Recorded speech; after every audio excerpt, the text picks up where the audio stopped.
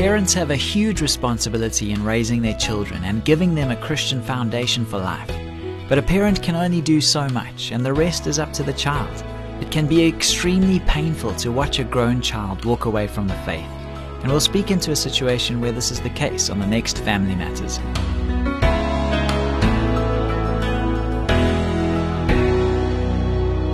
Hi, I'm Graham Schnell for Family Matters, where we offer practical advice from Focus on the Family. A mom who's facing a tough situation with her son asked us this question. What can we do to encourage our adult son to grow up? He's made some very poor choices in terms of lifestyle, jobs, living arrangements, and friends. After raising him in the Christian faith, we're deeply disappointed.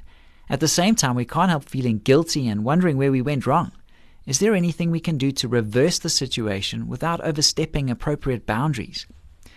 Your first assignment is to get rid of those feelings of guilt.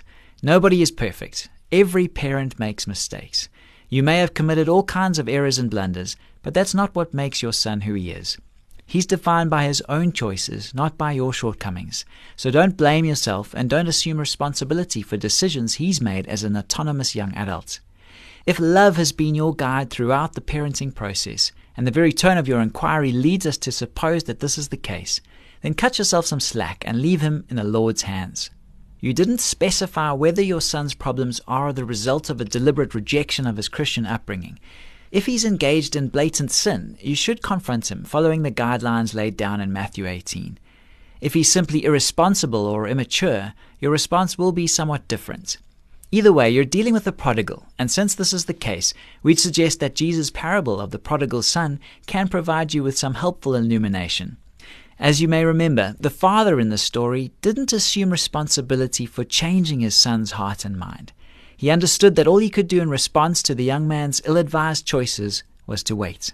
He waited patiently until the son finally came to himself. And when at last the boy came home, freely confessing the error of his ways, the father ran to meet him while he was still a long way off. You should be ready to do the same at the first signs of a change of heart.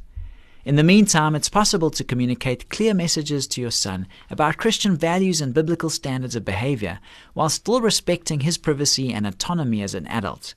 This requires sensitivity to the Holy Spirit's leading, of course, and covering the entire situation with prayer. In practical terms, it means keeping an eye out for opportune situations and teachable moments. It's a matter of speaking the right word at the right time.